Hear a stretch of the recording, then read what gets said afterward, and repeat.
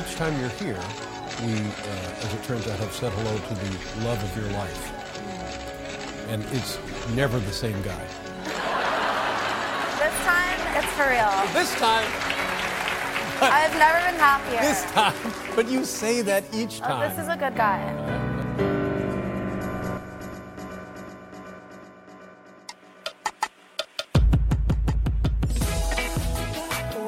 Hello and welcome back for another episode of Les Do You Remember This, where we look back on all the Hollywood stories of the early aughts, a time in history when America found out that with a trust fund, a sex tape, and a dream, you too could become a star. As always, I'm your host, Dara Lane. This is the third installment of our Paris Hilton mini-series and part 2 of last week's episode about Paris's many love affairs. In part 1, we covered her previous boyfriends, Randy Spelling, Rick Solomon, Jason Shaw, and Nick Carter. The relationship with Randy was brief, and her year and a half with Jason seemed to be relatively normal. But in terms of her relationships with Nick and Rick, or Tweedledick and Tweedledicker, Paris begins a bad pattern of dating bad men. I do wonder if Paris really has any idea how bad these men actually are, or how men are supposed to behave. I think Paris grew up in the sort of high society where she saw women who married men for their money, and in return for being taken care of, the men got to treat their wives however they wanted. She grew up alongside entitled little boys like Brandon Davis, who without consequence got to swing their dicks around, figuratively and probably literally, because Greasy Bear totally seems like the kind of kid who peed all over the bathroom expecting the maid to clean it up. He also seems like the kind of adult who would do that. In a new interview in Marie Claire, Paris says something rather telling about her perspective of what is normal behavior for men. The journalist asks Paris what her thoughts were about Donald Trump's Access Hollywood grab him by the pussy line, and Paris dismisses it saying, "I've heard guys say the craziest things because I'm always around guys, and I listen to them speak. Guys say the darndest things. That doesn't make them bad guys, until one of them sells a sex tape of you or a Backstreet Boy starts pushing you around a little." But not all of Paris's boyfriends were complete wrecks. Some were just partial wrecks, like fender benders, like what happens when you have a glass of wine on an empty stomach and you think you're okay to drive to get a protein-style In-N-Out burger and end up backing into a parked car or something. A little fender bender is maybe the best case scenario that Paris could hope for after establishing this pattern of men that she brings into her life. Do you think Paris is in therapy? I hope she's in therapy. Because as you'll see with the next boyfriend we're going to talk about, the one time she found a guy that seemed to treat her well and wanted to commit to her, she dumped him. She's just like Carrie Bradshaw with all the bad decision-making skills and internalized misogyny, but none of the charm or fashion sense. And I couldn't help but wonder, will a man ever get his own key card to enter the heart of Paris Hilton, or will the vacancy sign be lit forever? We'll pick up where we left off on the Paris Hilton boyfriend timeline at the very end of 2004. Paris is off on a ski trip to Gstaad for the holidays, and she re-meets the man of her dreams. He's rich, he's hot, and his name is Paris. What more could a woman like Paris Hilton want than to finally have it not be weird to call out her own name during sex? I, for one, would never want to date someone with my own first name because of the confusion and because of the very good chance that people would start calling you Paris squared, and I can't think of anything worse. But Paris Hilton and Paris Latsis seem to be just A-OK with it. Paris and Paris, heretofore to be known as PP met each other 10 years earlier when they were teenagers at a club in Monaco. Not at like an after-school club, like at a nightclub with bottle service and men with vials of GHB hidden in their shirt sleeves. Because of course a 14-year-old Paris Hilton was clubbing in Monaco because what even are rules and boundaries for children? PP must have never forgotten each other because when they re-met 10 years later, they hit it off instantly and began to date. Paris Latsis was quite a catch for Paris Hilton. This kid, unlike her, was actually wealthy, like real money. Paris Hilton was called an heiress, and technically she was, but her family money started with her great-grandfather Conrad Hilton. Conrad passed the Hilton business on to his son Baron. Baron eventually had his son Rick, Paris's father. But that Hilton Hotel inheritance money that started with Conrad had to be split between many children, and then their children, and then find its way to Paris. Paris's generation of siblings and cousins were never promised much family money because there was hardly any left over. And despite naming his sons Baron and Conrad to suck up to his dad, Rick Hilton never got the keys to the Hilton Castle. Baron didn't trust his son to take over the family business, so Rick and his children never saw much of the Hilton Hotel fortune. Ironically enough, Conrad and Baron didn't believe in spoiling their kids and giving them money for nothing. So in the end, all the millions Paris has now is money that she made on her own. A classic bootstrap story. But Paris Latsis had the kind of money that Rick and Kathy Hilton were presumably salivating over. Latsis was the first Greek shipping heir that Hilton would date, and definitely the nicer one. He was the grandson of a billionaire, and in the March 2005 issue of Forbes, the Latsises were named the number 54 richest family in the world. Latsis himself didn't seem to do much except put in capital for Hollywood movies. Another huge plus. Our budding Meryl Streep could get movies funded by her boyfriend, and he was happy to do it. See? Such a great guy. Does he hand-make furniture too? Good God, Paris, how did you screw this one up? Everyone had good things to say about Latsis. He was quiet and reserved, he didn't like to go out that much.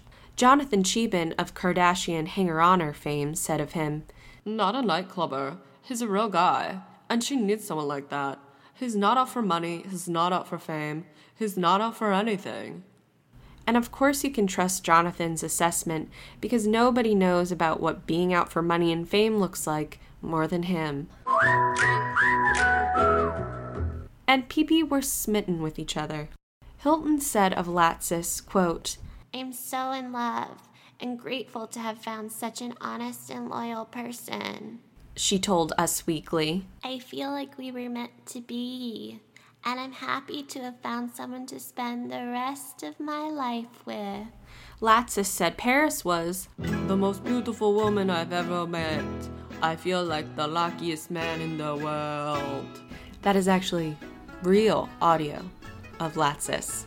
In February, Pee-Pee went on a vacation to Aruba after Paris's T-Mobile sidekick was hacked and her entire contact list of over 500 people was posted online. Also posted online were grainy sidekick selfies and pictures of Paris naked, making out with a woman identified as an MTV Latin America VJ. More like MTV VJJ, am I right?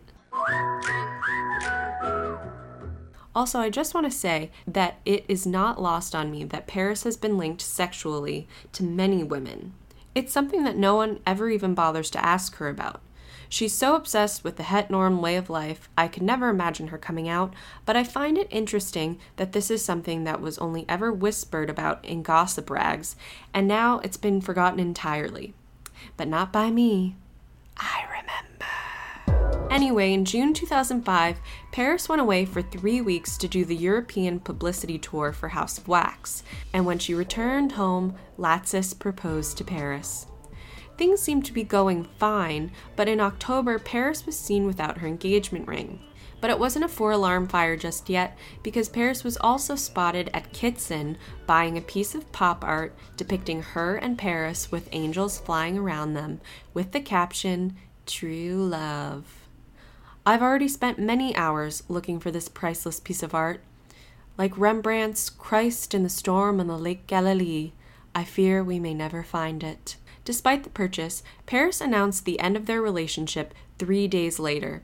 Latsis was completely heartbroken. He made a statement saying, "Right now is a very tough time for me. I love Paris very much. This was the best experience of my life." You know who wasn't having a tough time with the news? Latsis's parents. They were throwing plates and pa-paing and singing Mamma Mia all across the Mediterranean seaside. His parents hated Paris. His parents even said to People magazine, "We don't want Paris to be thinking about marriage and family." And his reaction to the breakup was, "We welcome the news They are like night and day, complete opposites. Everything is fine now. But while the Latsis family was relieved to be in the clear, another part of Greece was being invaded by Paris. Mere hours after the PP breakup was announced, Paris was seen out at Spider Club, where she met up with a group of people that included Stavros Niarchos. If you listened to my first episode, then you know all about Stavros. Another day, another shipping heir. We talked a lot about the drama that occurred months into Paris and Stavros' dating, but not much about the beginning of their relationship. As we can see, Paris wasted no time moving on to Stavros. After that night at Spider Club, the next day the two went to dinner with Paris' sister Nikki and then partied later at Element. The two had probably started dating before her split was even public, and I have a sneaking suspicion that Paris was cheating on Paris and broke up with him to be with Stavros. One source even says that Paris broke up with him over the phone while Stavros listened in. This kind of checks out to me because Paris has a long and storied history of crank calling people. Not in like a cute, your fridge is running, you better go catch it sort of way. More in a, your girlfriend's test results are in and it appears she has incurable syphilis sort of way. So yes, I can totally see Paris and Stavros stifling giggles while Paris Latsis cries as his fiancée breaks up with him over the phone. Like Latsis' parents said, those two were complete opposites. But Paris and Stavros had a lot more in common. They both had a real mean streak. For one, Paris and Stavros were introduced by none other than Mary-Kate Olsen while she was dating him. Mary-Kate was really in love with Stavros. At the time, Mary-Kate was going to school at NYU. It wasn't halfway through the semester when Stavros dumps her, and she's so distraught that she quits school a week later. Mary-Kate told W Magazine, Paris and I always had nice things to say about each other. Now I guess you can tell we're not talking. It's a hurtful and painful subject. I miss him, and I love him, and I don't speak with him anymore. I don't like to see my Mary-Kate sad. Cheating is bad, but Stavros goes even lower. According to page 6, Stavros was out partying with some guy friends around this time when they happened upon a homeless man on the street. Stavros offered the homeless man $100 to take a cup of soda and dump it over his own head. He did, and Stavros and his friends guffawed and guffawed. Douches do the darndest things now, don't they? Paris wasn't there, but I'm sure she'd be laughing right along next to him. I'm sure she was sad to miss out on such a fun bonding experience with her boyfriend. Not to worry, there would be plenty more to do in the year to come. Like in December 2005, when Paris and Stavros ran into the poor sensitive soul that is Paris Latsis. They were partying at the club Privilege in Hollywood.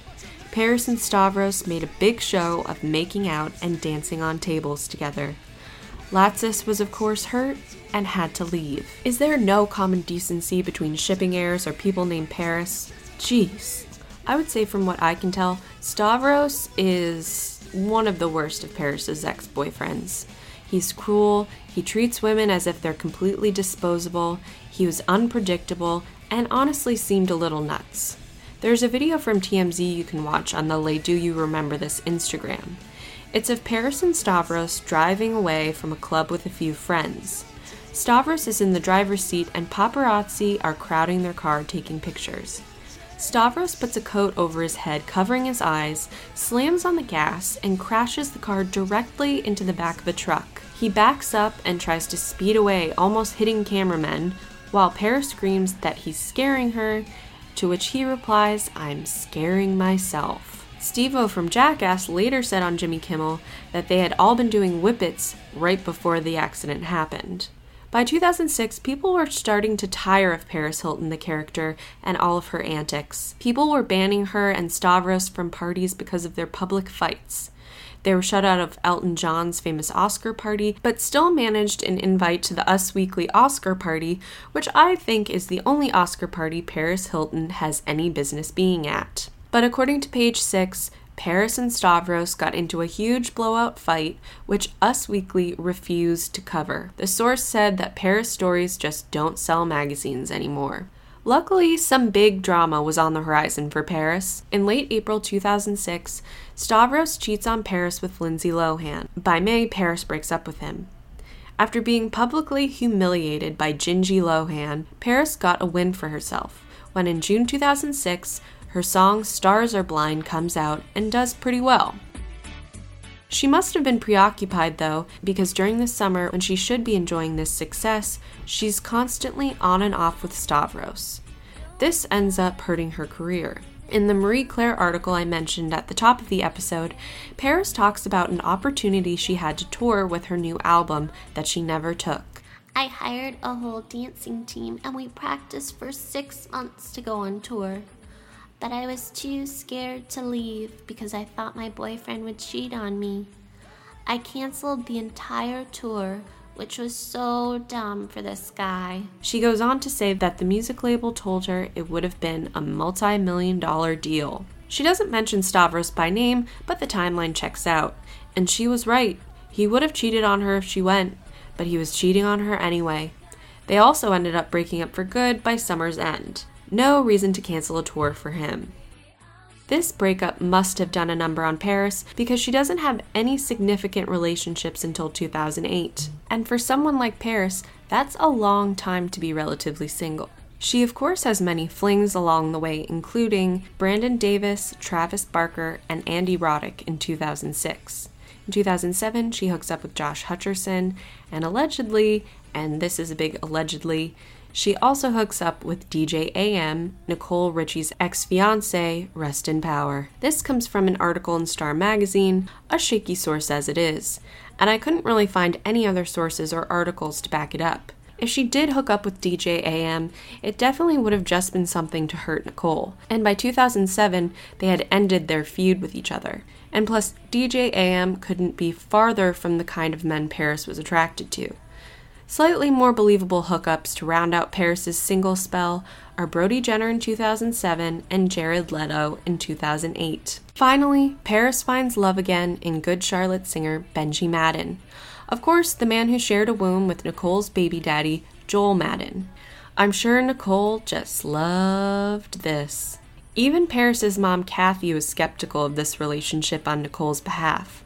According to the National Enquirer, Kathy had a sit-down with Paris and flat out asked her if she was just dating Benji to piss off Nicole. But according to Paris, she was in love yet again. Just listen to how she gushes to David Letterman. So happy, I'm so in love, and I know I want to spend the Who are rest you of in my love with? What's the deal on the guy? Benji, my boyfriend, he's actually backstage. I don't want him out here. I'm so happy. Here he is. Let's show people Benji. Here he is, Benji Madden in the band Good Charlotte. There he is. How did you meet him? Through Nicole? No, we've actually been friends for over 6 years now. And then when she had Harlow, I started going over to the house, and we just got a little crush on each other and totally fell in love. I like that coat he's wearing. Thanks. He's hot. I'm sorry, he's hot? Very. Yeah. Benji was smitten with Paris as well, telling magazines he wanted to shout his love for her from the rooftops. He wrote a song for her called Shine Your Light, and he was determined to make it work. I read this Johnny Cash book, and it said they were never apart for more than 4 or 5 days, says Madden. So when Paris and I started getting serious, I was like, we shouldn't be apart that much. We try not to go longer than a week without at least seeing each other for a day or two. That's kind of our rule. Yes, Benji and Paris, the Johnny and June of our generation. After 8 months, the two started to drift apart, being seen together less and less. One day in London, Paris is seen sadly drinking alone at Madonna and Guy Ritchie's pub. Paris returns to LA, and she and Benji are seen all over town arguing. By the end of the year, Paris is caught spending time with Stavros, and in November, Paris dumps Benji. Like Paris Latsis, Benji also seemed like a pretty decent guy. Only a month before she broke up with him, Benji said to People magazine, I wear my feelings on my sleeve. I'm very open about how in love I am. Paris and I are very happy. Another nice guy wants to commit to Paris, and she drives them away. Right after the breakup, Benji was seen out clubbing with Nicole Richie, and I'm sure they had a lot to talk about. From there, Paris spends the holidays alone until February 2009 when she starts dating Doug Reinhardt, that guy from the hills, and Lauren Conrad's sloppy seconds.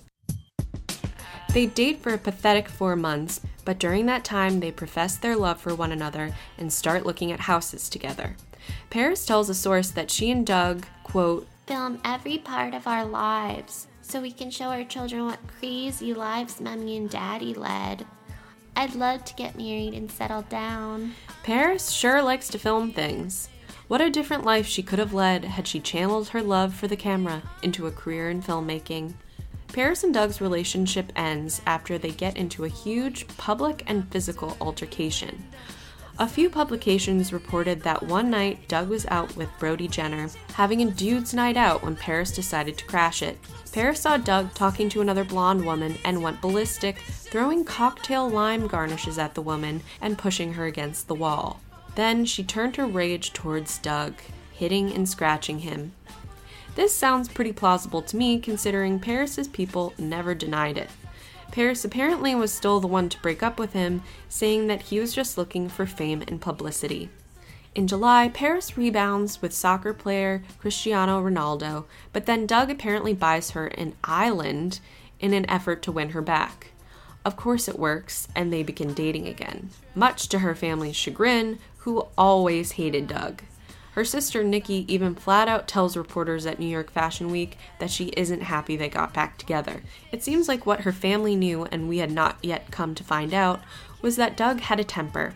One night after Heidi Klum and Seal's annual Halloween party, not to be confused with their annual vow renewal ceremony, Paris and Doug were taking a limo home from the Hollywood Roosevelt at 3:30 a.m. Onlookers and paparazzi saw Doug throw Paris's cell phone out the window. She went out to go get it, and when she returned, she hit Doug, who in turn grabbed her by the neck. Allegedly.